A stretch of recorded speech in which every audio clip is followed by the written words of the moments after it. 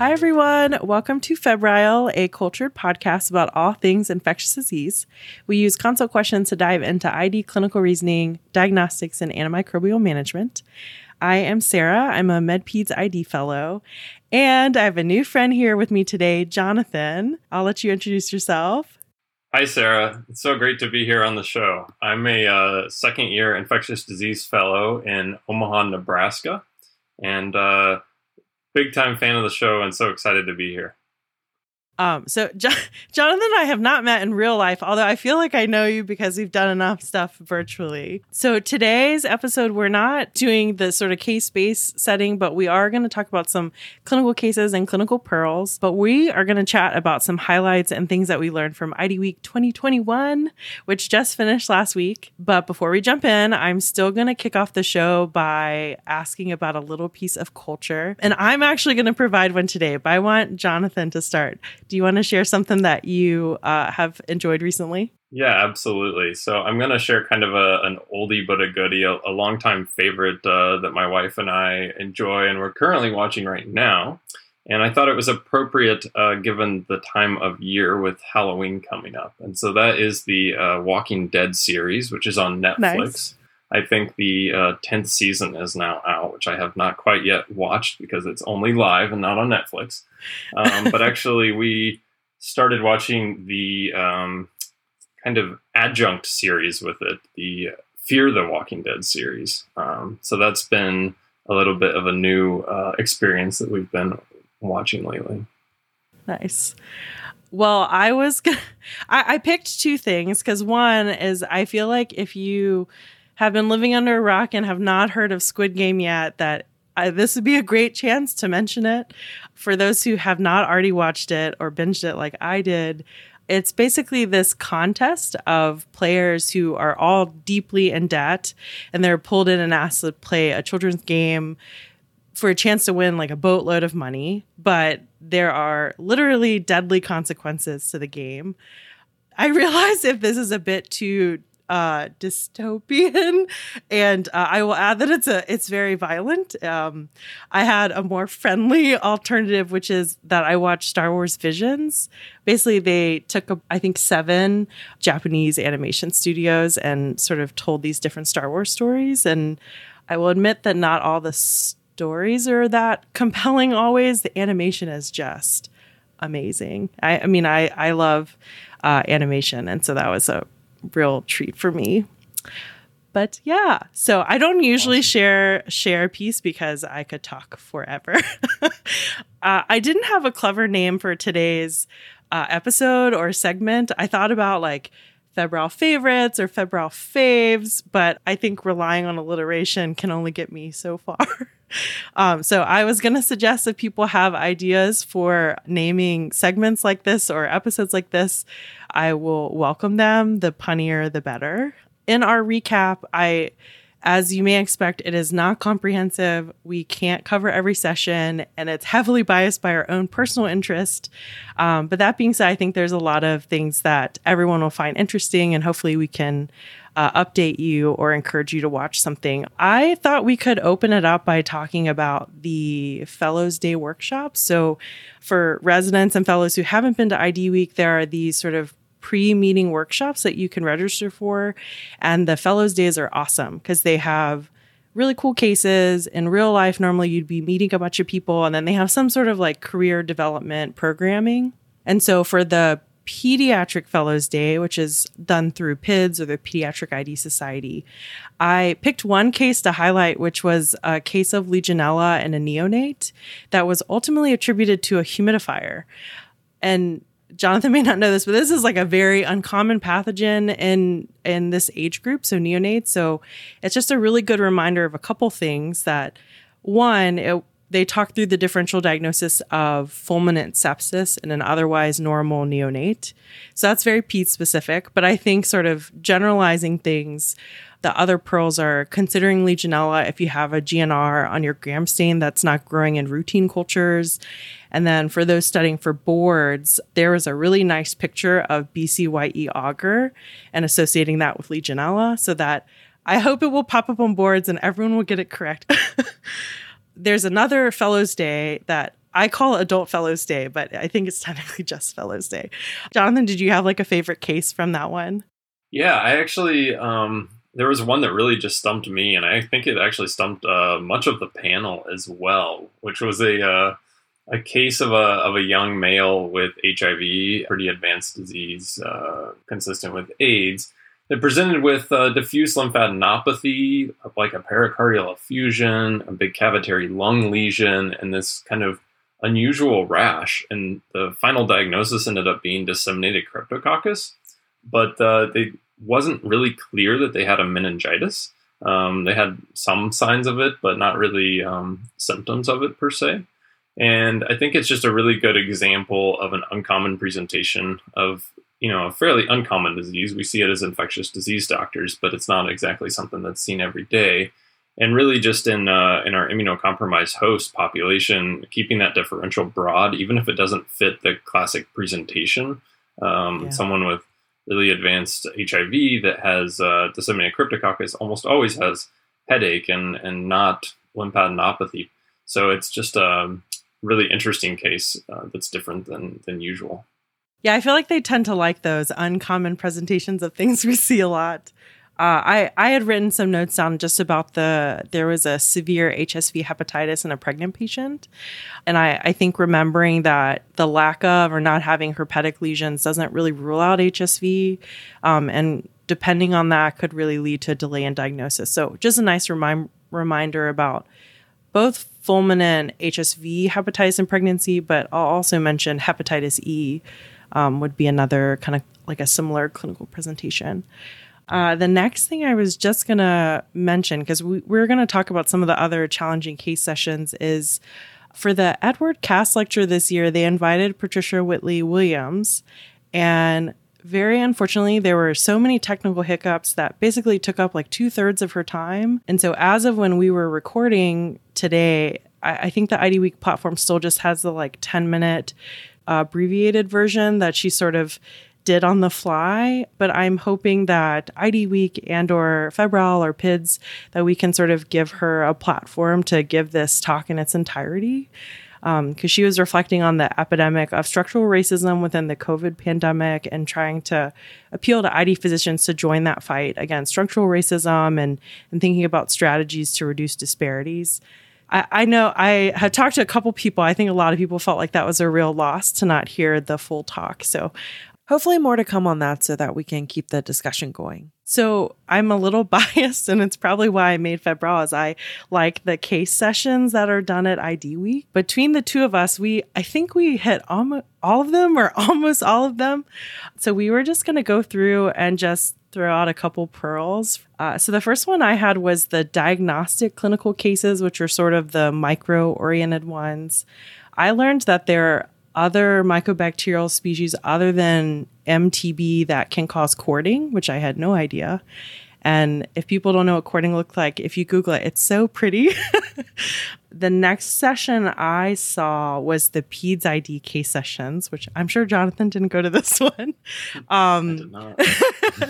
But there was a leptospirosis case, which was a good reminder about how the renal injury is non-oliguric. And we do have an old Febrile episode on that. And they had this crazy case of Bartonella endocarditis that basically took place over 2 years and was sort of mimicking an inherited autoimmune lymphoproliferative syndrome. My favorite quote from IDWeek is they joked about how there's always a cat. It's always the cat's fault. And the phrase, find the smoking cat, which I love.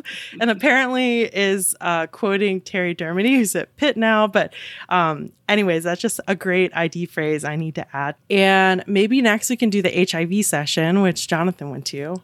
Yeah, absolutely. So this was, they had several great cases of HIV and really difficult opportunistic infections and clinical scenarios that people can run into. And so the first case was one that I did not have much experience with. It was a patient who initially presented with several opportunistic infections, including CMV retinitis, with retinal necrosis of that eye. And he got on treatment and became well controlled on antiretroviral therapy. But despite being connected with his HIV providers, he really never got to see an ophthalmologist outside of that, which apparently is one of the guideline recommendations for follow-up for CMV retinitis. And this case unfortunately illustrates the reason why. Several years actually after that initial diagnosis, he developed vision loss and presented to the ER, where they found intravitreal hemorrhage as a result of the neovascularization process from the ischemia of chronic retinal detachment. There's kind of a lot of things leading up to the other, but he potentially missed out on the retinal detachment being diagnosed on follow-up, which could have prevented the ischemia and then the development of vascularization, which they then also could have treated in an ophthalmology office. And so this also was a result of a CMV immune recovery uveitis, a type of iris syndrome, which can occur years later, which I was not aware that you could get iris that far out in the future from this disease. And so I learned that you really need to work with your ophthalmology colleagues and get your patients to an ophthalmologist, even after their initial diagnosis of CMV retinitis. If you see that, could definitely make a change in outcomes. And that was really what the presenter learned as well, despite their efforts. Yeah, it's interesting because I feel like we don't see CMV retinitis that much. I guess like our generation, like the only times I've seen it are in very immunocompromised patients, but non-HIV related. Absolutely. The advent of effective ART has totally changed the landscape of what we see in our patients, which is ultimately a good thing, but does make us less familiar when we see these more unusual cases. Yeah. And then another one I saw, and this is going to be a little bit of a throwback to the febrile HIV series back last summer, where a young female presents with HIV, and she's on dolutegravir with tenofovir, alafenamide fumarate, and emtricitabine, and ultimately finds out at that visit that she's 10 weeks pregnant. And so the big lessons for this were, what ART regimen should we use in the setting of early pregnancy? And the guidelines now recommend to just keep using the same ART as long as it is a safe and effective regimen during pregnancy. And there is prior kind of controversy about dolutegravir and the risk of neural tube defects, and a lot of that has abated over time. And so the thought for this case was to continue her on her current regimen, and also to be very wary of colecista in pregnancy due to changes in the physiology and the pharmacodynamics of that drug. The other part of this that came up, of course, was regarding breastfeeding, with the differences in recommendations between the CDC and the WHO regarding breastfeeding and HIV. I thought the presenter used a really great outline of how to assess the patient's situation, go through what the patient's motivations for breastfeeding are, trying to make sure they understand the risk of transmission, as it is recommended by the CDC not to breastfeed in HIV. But also that you really want to work with the patient as part of a team that's really working for the child's best health, and then just try to negotiate the risk and try to mitigate it as best you can. And I would definitely encourage people to check out those prior febrile episodes and infographics. I'm giving a plug here for Sarah on her show. We could get as meta as we want. But, those are things I think that no matter how many times that you encounter them, we're always just a little bit uncomfortable with, and trying to become more familiar with that. It happens with more experience and hearing that from experts in the field. Yeah. I went to the transplant ID case session, and the case that really wowed me was a case of Rathia, which we often think of as a cause of bacteremia, particularly in neutropenic patients who have severe mucositis. But it also can be associated with sepsis, pneumonia, and severe meningitis, which is what happened in the case that was presented. And unfortunately, you can have sort of delayed symptoms, particularly among neutropenic patients, which is not too surprising. And unfortunately, sometimes those patients are maybe receiving high-dose steroids. So just like a really interesting case that I definitely have only seen Rathia in the setting of bloodstream infections. And then the last case session I had was the tropical medicine cases, which I caught on replay. And so I wrote down the chromoblastomycosis case, which doesn't come up clinically for us, I feel like, very often, which basically is a chronic fungal infection of skin or soft tissue with dematiaceous fungi. But there were just some really pretty images on there. And this is characterized histologically by these sclerotic bodies, or they're called copper pennies. They had a nice image of that. Mm-hmm. And they put a little note about how CARD9 genetic deficiency is associated with more severe disease in this setting. And then there was a Babesia case and a leptospirosis case, both of which we've covered in prior episodes, and we got a little bit of a shout out there.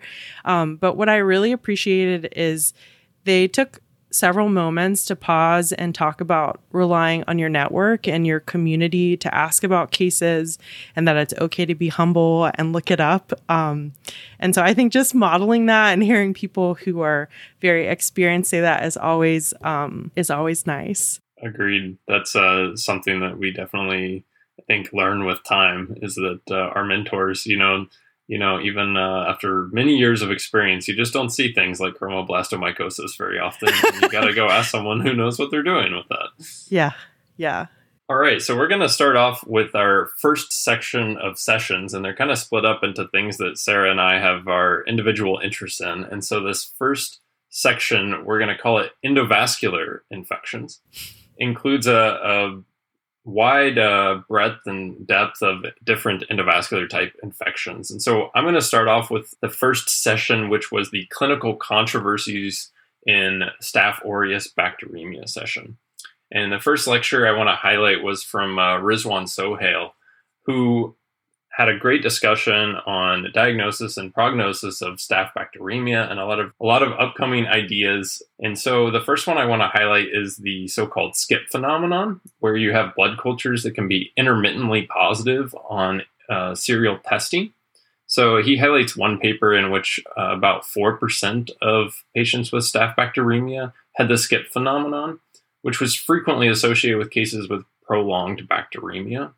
And so the clinical pearl here is to really be wary of a single negative blood culture in Staph bacteremia, and that in patients that are high risk, which he qualifies that as men who are over the age of 65, patients on chronic immunosuppression, and cases of prolonged bacteremia, you really want to get serial negative blood cultures, because you risk really not having achieved appropriate source control and getting a hold of the infection.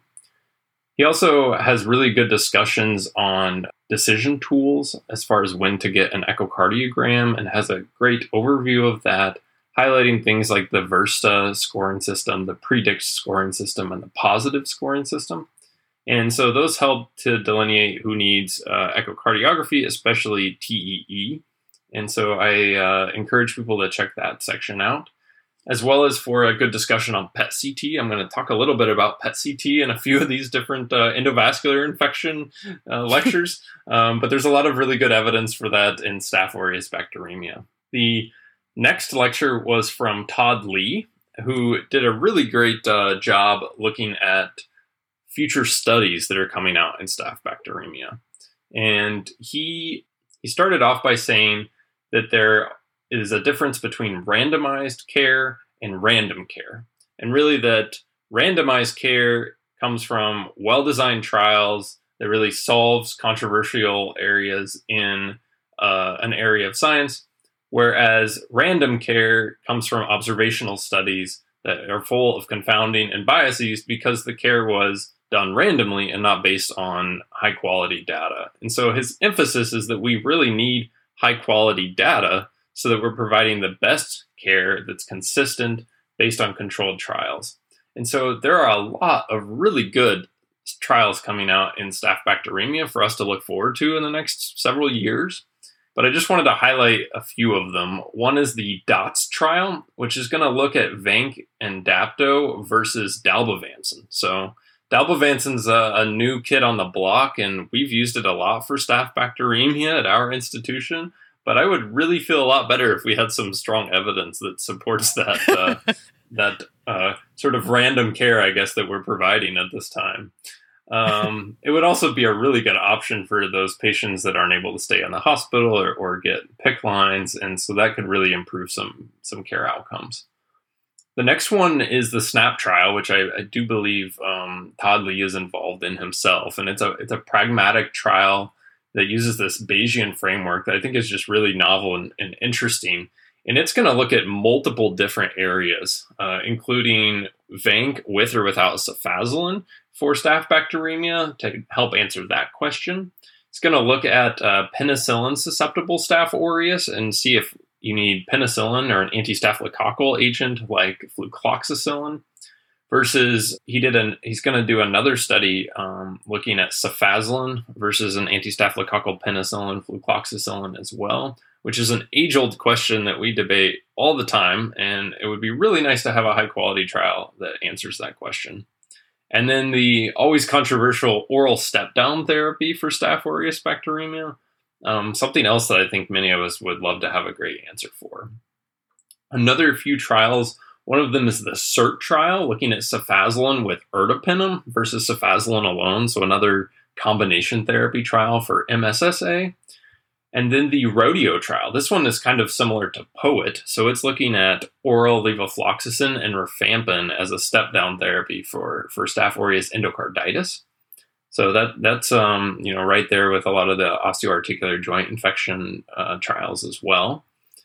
There's the Disrupt trial, which looks at standard of care versus a staph lysine agent called Exepicase. Hopefully I got that one right.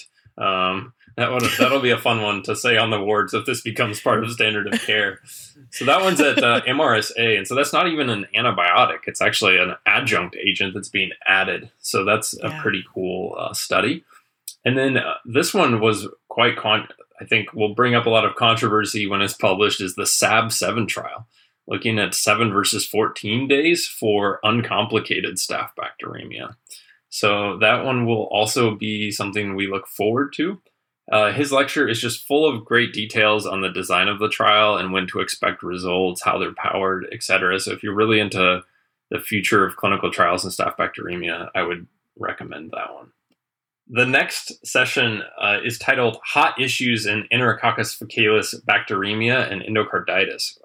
Enterococcus is becoming one of my more favorite organisms the more I learn about it, because it's just resistant to so many antibiotics. We have such a tough time treating it. It can come from a variety of different sources related to endocarditis. It's exciting in a difficult way, I think. Love-hate way. Exactly. And so we've got to do a lot more to improve the optimal management of this bacteria. And so the first lecture was from Juan Pericas from Spain, and he was exploring the relationship between Enterococcus faecalis bacteremia and endocarditis and colonic neoplasms. So there has been an association similar to Strep gallolyticus with colonic neoplasms, particularly colon cancer, and Enterococcus faecalis bacteremia. So this is an area he's really exploring, and there's a lot of questions about what role Enterococcus faecalis plays. Is this really driving cancer formation, or is it just kind of hanging along with it, or is it just taking advantage of the fact that there's a breach in the colonic mucosa? But in particular, Enterococcus faecalis endocarditis has been associated with pretty high rates of colonic lesions. And so his kind of expert opinion was to recommend colonoscopy in patients with Enterococcus faecalis endocarditis that had risk factors for colorectal cancer, like they're over the age of 50 or they have a polyposis syndrome. And when they present with a community-acquired Enterococcus faecalis and an unknown source of bloodstream infection, that may be a place that we need to look. And I've seen a fair number of these where I'm like, I don't know where this is coming from. And it could be intracolonic at the end of the day. And that's really where we need to look, is on outpatient follow-up. We don't know if that's true for bloodstream infections, and he's looking to answer that question in the future. Another lecture from this series is from Anders Dahl in Denmark. And I actually went to his session last year on Enterococcus faecalis bacteremia. But he was looking at the differences then between Enterococcus faecalis and Enterococcus faecium at the rates of endocarditis. And so it turns out they're totally different organisms as far as the rate of endocarditis, where the rate of Enterococcus faecium is very, very low compared to the rates of Enterococcus faecalis, which is actually pretty high. This year, he focused entirely on Enterococcus faecalis and really made his argument that this needs to be changed in the Duke criteria, that the endocarditis guidelines, which really say that, in order to consider Enterococcus faecalis what he calls a typical endocarditis bug, part of the major criterion in the microbiology, is that it has to be community acquired without a clear foci of infection. And so he goes through the history of the development of the Duke criteria and how staph bacteremia got added as one of the quote-unquote typical endocarditis bugs, and showed that the rates for Enterococcus faecalis are very similar to the rates for Staph aureus for endocarditis. So the rate of about 25% of infections having endocarditis found. Only 40% of endocarditis cases were of community onset, and only about 50% of the endocarditis cases had an unknown foci of infection. And so really any Enterococcus faecalis should be considered as an endocarditis bug, not just those particular onsets. And he's done other work looking at some of the risk scoring stratification tools as far who should get an echocardiogram. But the right answer really may be basically everyone, similar to Staph aureus. And so my question for him, because I have some personal interest in PET CTs during this session, I've had a few cases of really tough cases where a patient has persistent Enterococcus faecalis bloodstream infection that, it looks like it's endocarditis, but you do the echocardiogram, you do the transesophageal echocardiogram, and you can't find a source. They don't have, a urinary tract infection. Abdominal CT scan may be negative as well. And so I brought up, should we do a PET CT on these folks? Turns out there's really not much data, but Juan Pericas's expert opinion was this was probably a good modality. It provides three things. One, it looks for endocarditis in a different way. Two, it looks for another source of an undrained infection. And three, it could identify a GI malignancy that could be predisposing. Again, that's totally expert opinion, but look for these things with more universal echocardiogram, colonoscopy recommendations, and maybe some more studies on PET CT for Enterococcus faecalis in particular. The next session I went to was on updates in natural and prosthetic vascular graft infections. This was actually a session I had also been highly anticipating. These are infections that we see not too uncommonly in the infectious disease world, but I'm very uncomfortable with what is going on with them as far as the depth of the infection, how much vascular graft material is involved, how much was removed, why didn't it become removed, and then, what am I going to do with long-term management of these patients, which is can be quite difficult and I think underappreciated. And so some things that I learned was the Sampson criteria, which actually stratify the type of infection based on the depth and extent of the infection and how much the graft is involved. And so there's some really nice algorithms that tell you, based on that information, how long to treat, what type of antibiotics, and then what the surgical management should be. And so for me, that really provides context to the case, helps me understand my surgical colleagues, and then also provides some basic guidelines. Along those lines were criteria to actually diagnose a vascular graft infection, which are similar to the Duke criteria. These are called the MAGIC criteria, which is a magic sounds cooler.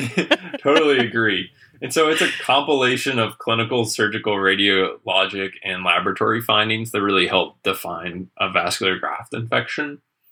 I think this lecture, also taught me the importance of a multidisciplinary team. I can help provide a few links, I think, for the show notes on kind of the European and the United States guidance that's available. They're not really strict guidelines per se, at least not the United States ones, but they provide really good tools that I would have loved to have had earlier in my fellowship to treat these infections.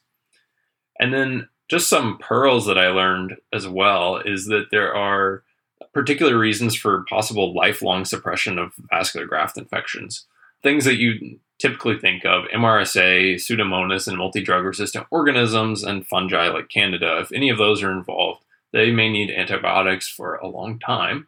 If they've already required numerous surgeries for infections, if they end up putting a rifampin-bonded graft in for reconstruction and an emergency surgery, and then if there is extensive surrounding infection, or they're not a good candidate for having future surgery. But along those lines was how to manage lifelong suppression. And again, the topic of PET-CTs came up.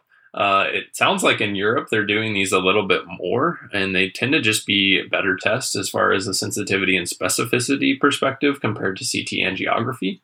And it can help detect metastatic sites of infection, differentiate sterile inflammatory responses from infections, which is always an issue in someone receiving surgery. And then their kind of expert discussion was, should they use serial PET-CTs over time, like at diagnosis, 6 months, a year, along with the clinical and laboratory markers to assess if someone can safely discontinue suppressive therapy, which is something that they've been trying. And so, again, that's something that I don't think is standard of care by any means, but is something that is going to be studied and could be a way to really assess that someone no longer needs antibiotic prophylaxis, which could save them a lot of toxicity. Yeah. And then I was going to sneak this into our sort of endovascular section, but this actually was a paper from the top 10 papers in medical mycology with the clinical focus, which was from Tom Patterson.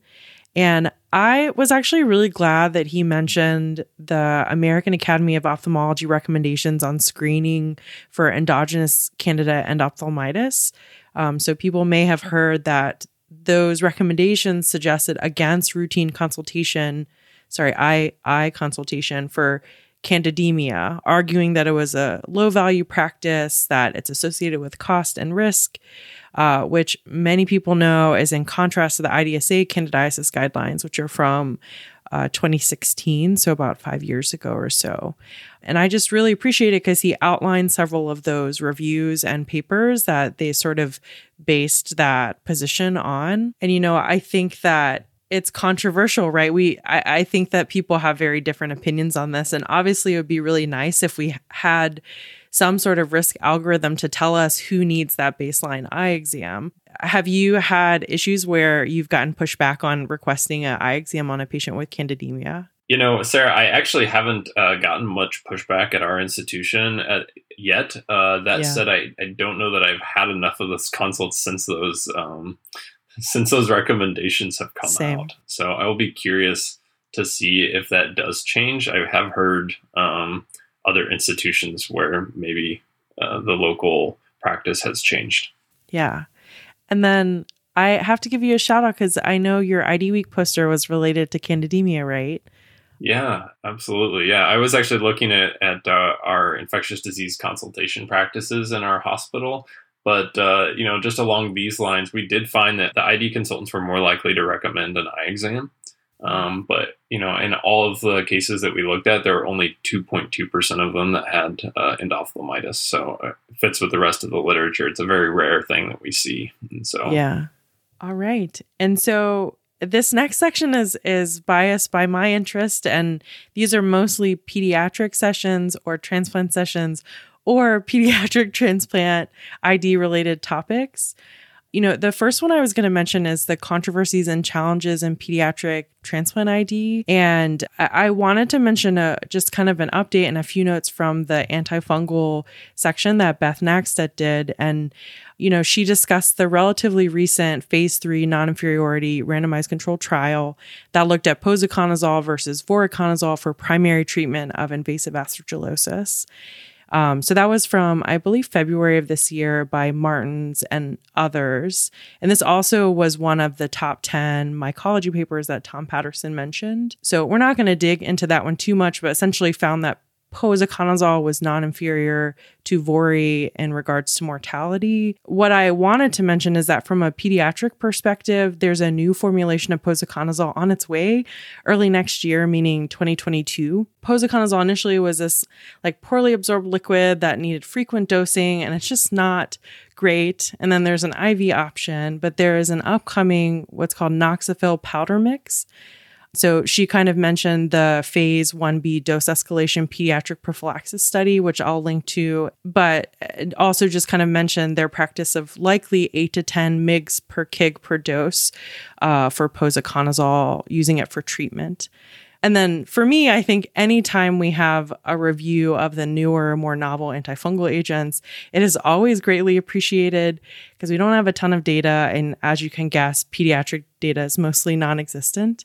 But so for things like Abrexafungerp and Fosmanogepix, hopefully I'm saying that one right, and then Alorafem. And I do want to mention for people who are listening, if you don't already attend these, PIDS does a virtual case conference of the immunocompromised child. And actually the very first session that was done, hosted by Boston Children's and was my co-fellow at the time, she's now attending, Fatima, talked about Alorafem, and I think it was a really great session, but also just to plug the series in general.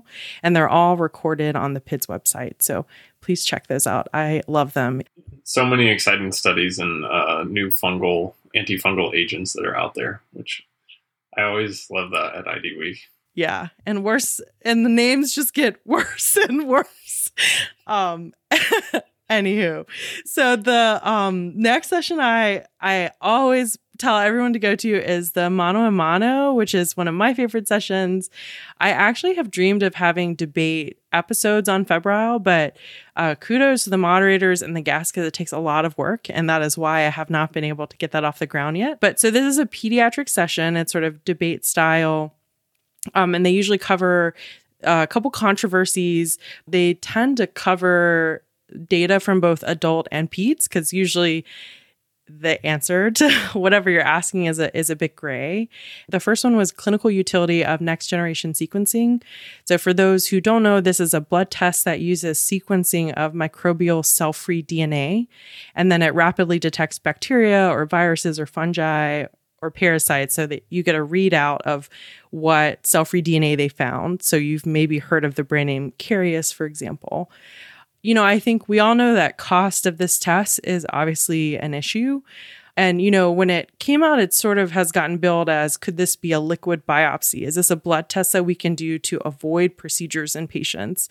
And I think that it's unclear if that actually helps us avoid procedures, but I think it's a obviously nice thought, and hopefully we'll have data on that at some point. But, you know, it's like most things in ID. It needs thoughtful use as we figure out which patients are going to benefit from it.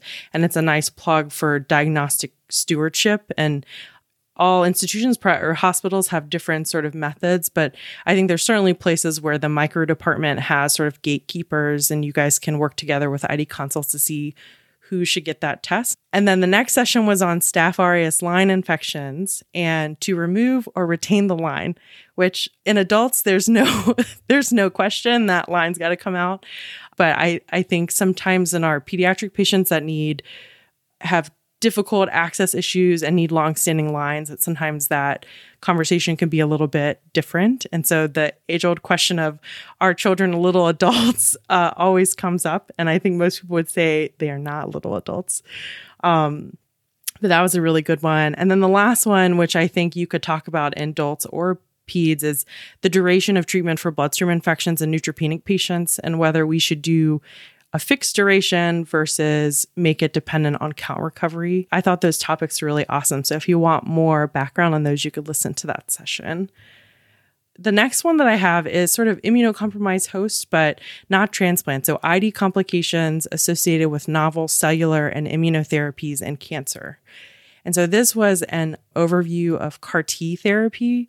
And so chimeric antigen receptor T cell therapy, which basically, you're using genetically modified T cells to fight cancer. And then there's the bispecific T cell engagers, or BiTEs, so things like blinatumomab.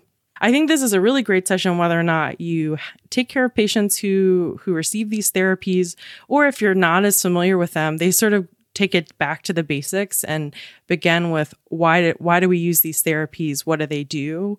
And then sort of move into what are the complications and things that we have to think about as ID docs. I think the big take homes are that we have to understand that the complications like cytokine release syndrome and the toxicities from CAR T cell therapy tend to overlap a lot with infection, and teasing those apart is very difficult and a challenge, I think, for everyone who takes care of these patients. It's a good reminder of emphasizing the concept of net state of immunosuppression, which we talk about a lot in transplant immunocompromised host ID, meaning that it's not just that one therapy they got, it's really sort of the spectrum and their history. And so for CAR T cell recipients, they have a super high net state of immunosuppression because they've had generally extensive prior treatment. They get lymphodepleting chemotherapy prior to their infusion. They may or may not have complications like cytokine release syndrome. And then the good reminder that CAR T cell therapy leads to depletion of both malignant and normal healthy B cell subsets. And so you may have heard of the concept of on target and off target. So on target meaning the impact it has on the cancer cells, what it's supposed to do, but also off target or off tumor effects. So you may see B cell aplasia, which can introduce different ID risks. And so Joshua Hill has this really nice summary slide that looks at CD19 CAR T cells, which we use in ALL or B cell lymphoma, and BCMA CAR T cells, which are used with multiple myeloma, and sort of compared and contrast. So cytokine release syndrome seems to occur a little bit higher proportion in the BCMA CAR T cells, with maybe a slightly earlier presentation, but you're probably talking about the difference of a couple days, like 1 day versus 3 days. And there seemed to be more neurotoxicity in the CD19 CAR cells, but the infectious complications are kind of similar between the two. I will put a link to their How I Treat paper in Blood, where they talk about their strategy. But I think what we know is that prophylaxis with antibiotics and how immunoglobulins are used in these patients is variable, and it's definitely not standardized. But it's a really awesome area for future and ongoing research. The last section I was going to highlight is the top practice-changing papers in transplant ID. They did 5 papers from solid organ transplant literature. So Judith Anisi did that. And then Mahina Bhatti did 5 papers from the stem cell transplant group. And I will put a link to all 10 papers in our consult notes. But I just picked one of the solid organ papers and one of the stem cell papers to talk about. The solid organ one I picked was early beta-lactam concentrations and infectious complications after lung transplantation, which is by Tacone and others, and was an observational study of adult lung recipients who were given broad-spectrum beta-lactam prophylaxis. So cefepime, ceftaz, pip/tazo, or meropenem post-transplant, and then these patients had at least one therapeutic drug monitoring measure, so I might say TDM. But basically in their primary outcomes, they were looking at insufficient beta-lactam concentration based on if you had 4 times the MIC, but also looked at post-transplant infections and new post-transplant MDROs within 14 days. What is significant is they found 40% of patients had insufficient drug concentrations based on that definition. And even though that's a pretty small cohort that they've had, it's pretty striking to see such a large proportion of patients who had low levels. Which probably is related to a variety of things, PK changes, other issues related to fluids and capillary leakage, if they're on renal replacement therapy, etc. But I think it's an interesting conversation starter to think about which patients need higher dosing, which patients maybe would benefit from continuous infusions, or thinking about therapeutic drug monitoring. And so I am really sorry. I really wanted to watch the TDM lecture but the session, which I will catch eventually. But there was a whole separate session in ID Week about this topic, not necessarily in transplant, but on therapeutic drug monitoring of beta-lactams. And so I think that's really interesting, thinking about how we can and will incorporate that into clinical practice and also accessibility. I think at this point, it's really independent labs and then some universities. And then the other thing that I thought was interesting and worth pointing out is that the number of insufficient drug concentration patients was lower in the group of patients with cystic fibrosis. And we generally think of those patients as vulnerable to underdosing. But I think it's specifically for that reason that they saw less underdosing because people already sort of had that in mind. So just an interesting paper. So I'll put a link to that one. And then for the stem cell transplant group, there were a couple CMV papers and thinking about letermovir, but I was going to highlight the broad spectrum antibiotics and risk of graft versus host disease in pediatric patients undergoing transplant for acute leukemia. So this was a large scale retrospective pediatric cohort study that looked at the relationship of antibiotics with acute graft versus host disease in pediatric patients who were getting a transplant for acute leukemia. And what's really interesting, there was a consistent association between carbapenem use and acute graft versus host disease, or GVHD. And not just that, the timing was important. So carbapenem exposure before day 0, so pre-transplant, was strongly associated with acute GVHD. And they didn't really see this with cephalosporins, and sort of the penicillins were inconsistent. So just an interesting paper, and I think nice to see a larger pediatric transplant study that's highlighted.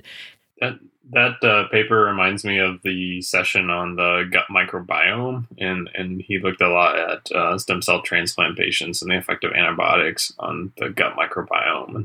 And it seems to definitely play a role, which is a really intriguing area of study.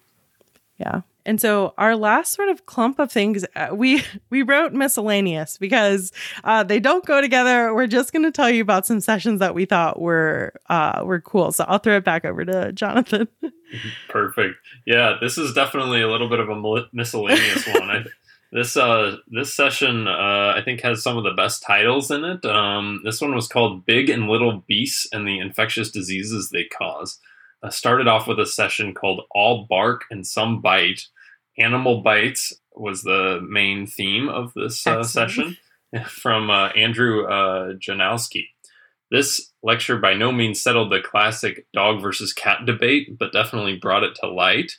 So sorry for the dog folks out there. It turns out that dogs are the most common source of bite injury in the United States. There's approximately 5 million bite injuries per year between dogs, cats, and humans, and 4.5 million of the 5 million are from dogs alone. And so this is actually primarily a pediatric problem, especially in little boys who most often get bit in the head and neck area as small children, and then more often in the arms and the legs as they grow older. Additionally, they saw that most often it was a family dog or a dog that someone knew about. And so it's not the stray dog very often, although it can be.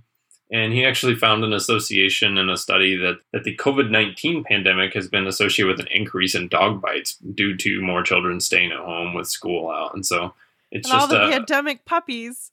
So many people got pets during the pandemic. The pandemic puppies. It's just interesting to see all the effects of the pandemic that you really would not anticipate. And that was not one that I was thinking about. Fret not for the pro dog folks. The pro cat folks have some problems too. If you're going to be bit by an animal, you don't want it to be a cat, at least when it comes to infectious diseases. Those are the ones that are associated with the highest risk of infection. About half of cat bites result in an infection, whereas it's 20% or less for both human and dog bites. Just as a reminder, most of these infections are frequently polymicrobial, averaging about 7 organisms per bite. And in cats and dogs, it's commonly Pasteurella is the classic organism, but also Staph and Strep, which are not mouth organisms, but rather inoculated into the wound as a result of the bite through the skin. In human infections, also Staph and Strep are very common, and then there's always that sneaky Eikenella that we have to remember as well. And then anaerobes are quite prevalent in this group, as well as the aerobic population is mentioned. The appropriate treatment, amoxiclav, is always the one that we think of. Thinking of alternatives for patients with penicillin allergies, you want to cover Staph and Strep, as well as anaerobes. So something like trimethoprim sulfamethoxazole combined with metronidazole or clindamycin is an appropriate option.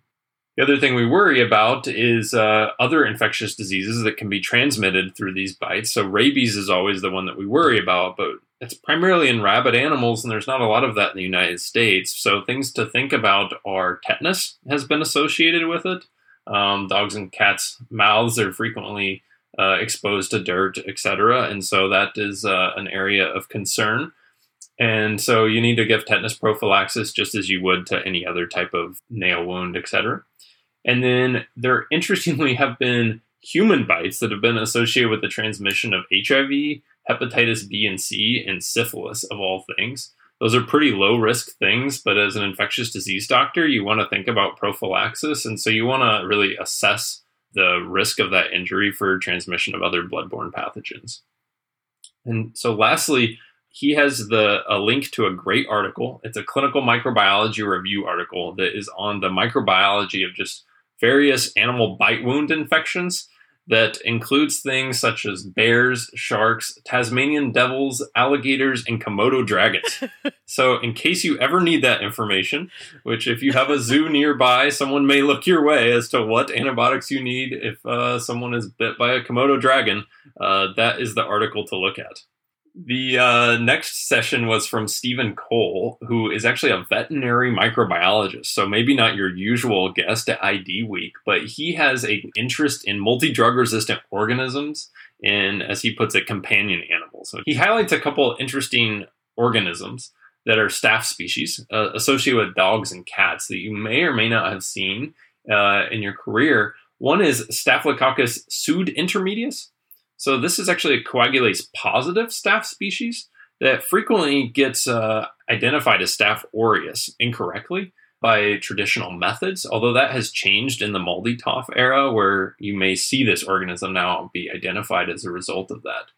And it has a lot of virulence factors very similar to Staph aureus, but it also has a urease mechanism that causes the formation of urinary stones in dogs, which is similar to Staph saprophyticus as a urinary staph bug.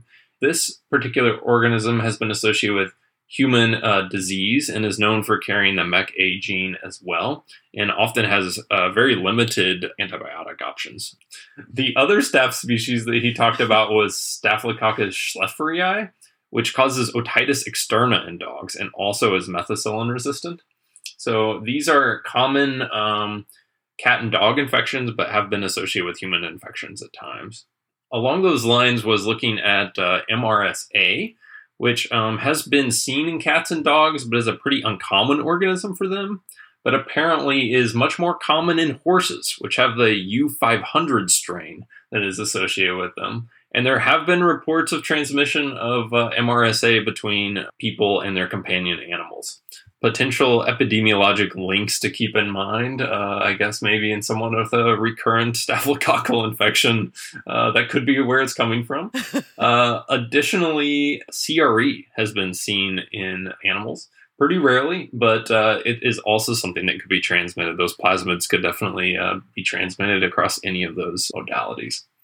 And then the last lecture was from Camille Cotton, and this is definitely up Sarah's alley here. This was on animal-related infections in the immunocompromised host. And she goes through a lot of stuff that's been highlighted on prior febrile episodes with peri-transplant education to our patients about risk mitigation around animals and how to avoid them and decrease your risk of infectious complications. Really the importance of getting an adequate exposure history in our immunocompromised patients, not only when they present with infectious symptoms, but also around the transplant to try to decrease those risks. And so she really goes through a lot of infections that are been identified, which if there is an infection that is in an animal, it's probably been identified in an immunocompromised host.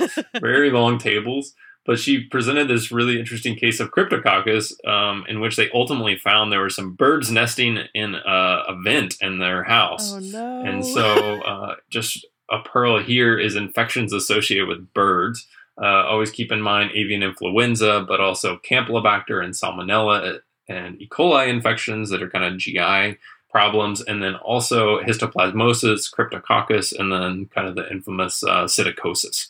So look out for which animals your patients are being exposed to. I think she was saying at her center they wouldn't really accept a transplanted organ in a patient that had a bird. That was like a condition of transplant because they've had so many infections related to birds in their population.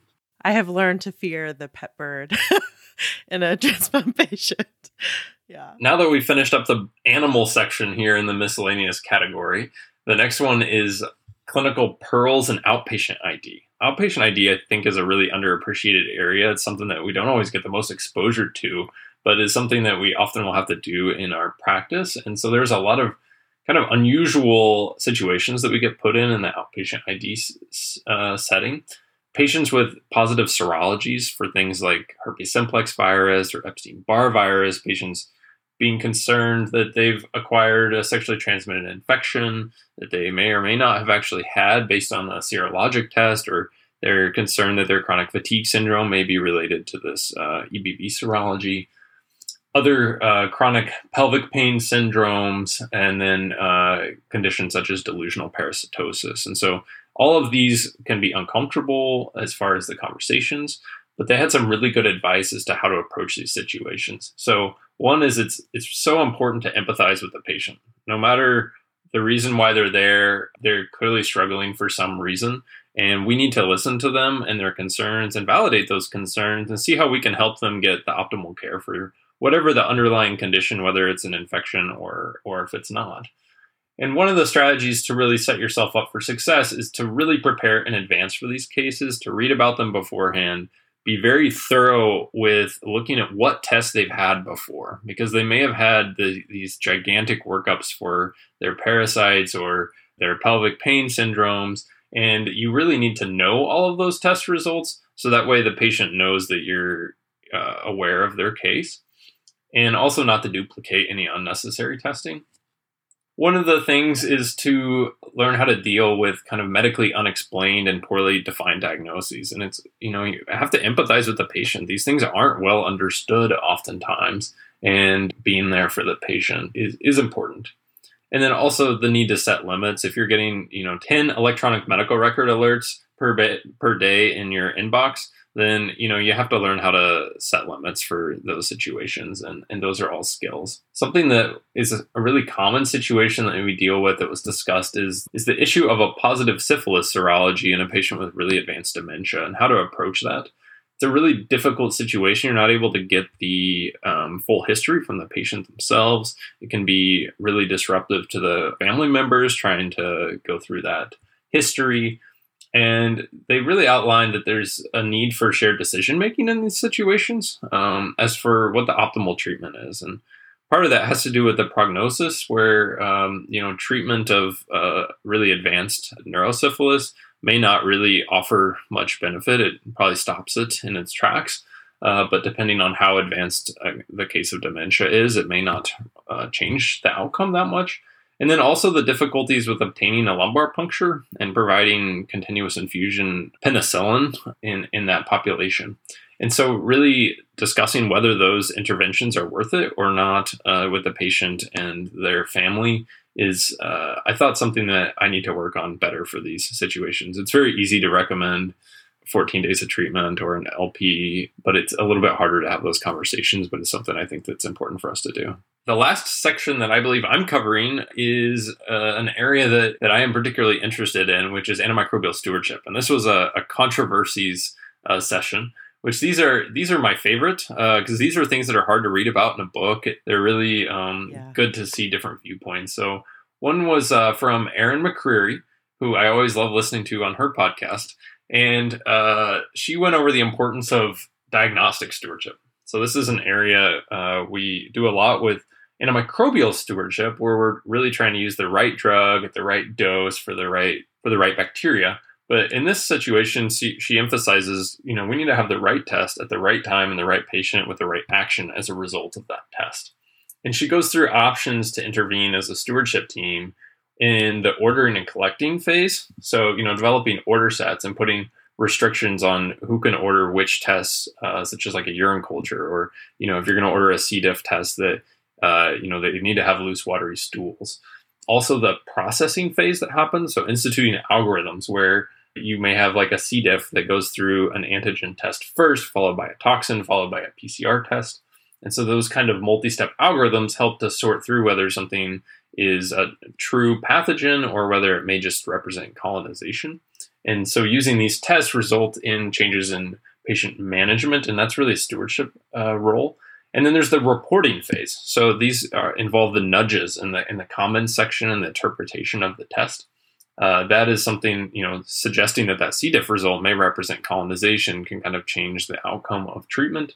And then also suppressing extraneous test results. So some institutions will suppress susceptibilities on certain antibiotics.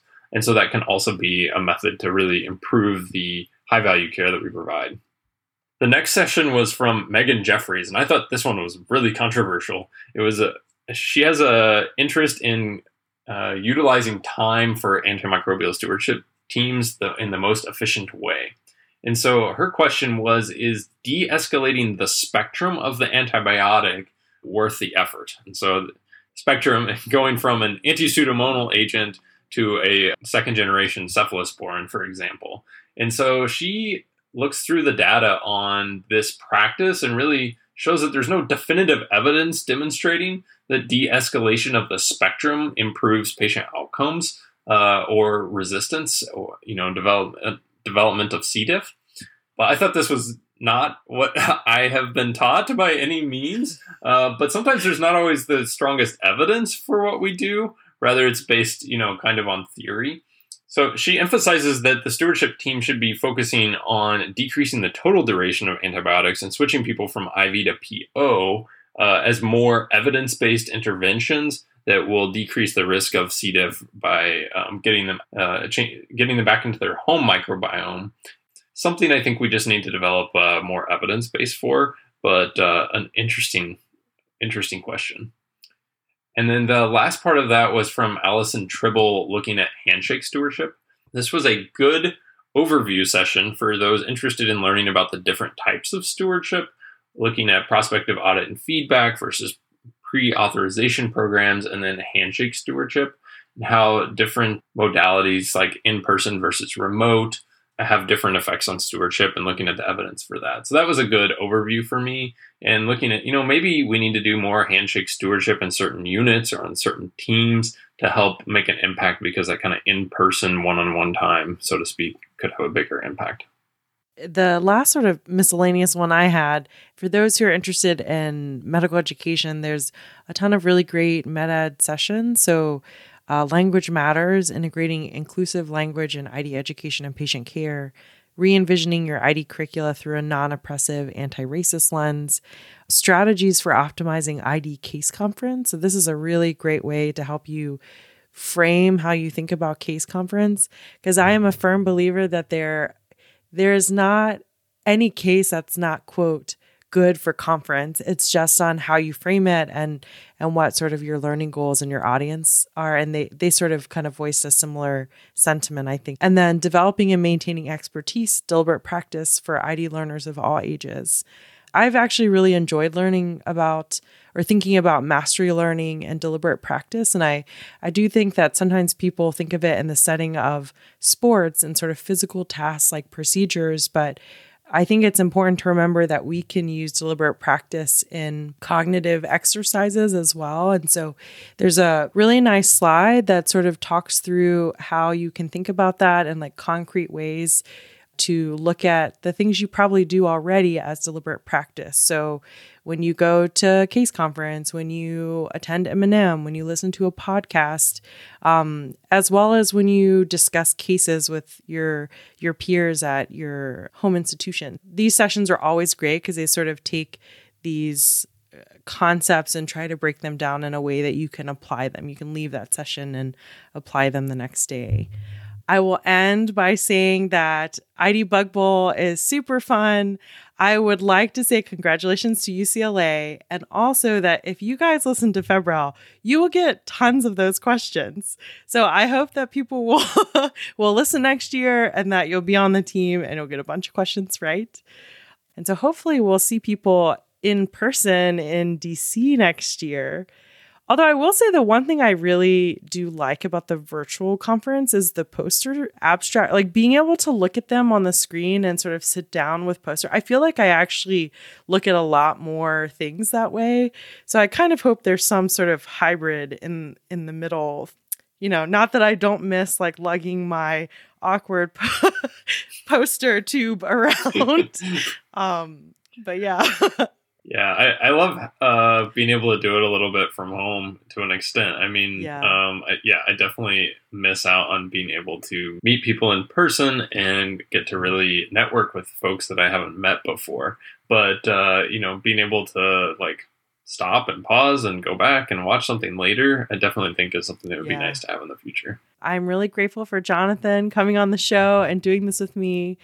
Any final thoughts, Jonathan? I don't think so. This has been great, Sarah. Thanks so much for having me on the show. Hey, everyone. Thanks for listening to this episode and hanging in there with a couple alternative formats for the podcast. We acknowledge that we didn't cover a lot of topics, such as HIV in particular, but we will try to link to any other available ID Week recaps in the consult notes. And if you're sad or mad about anything that we missed, there is always Twitter, and perhaps we can have some febrile correspondence for ID Week next year. We hope that this was helpful, but we'll be back with some awesome cases in the next few episodes. So until then, stay safe and I'll see you next time.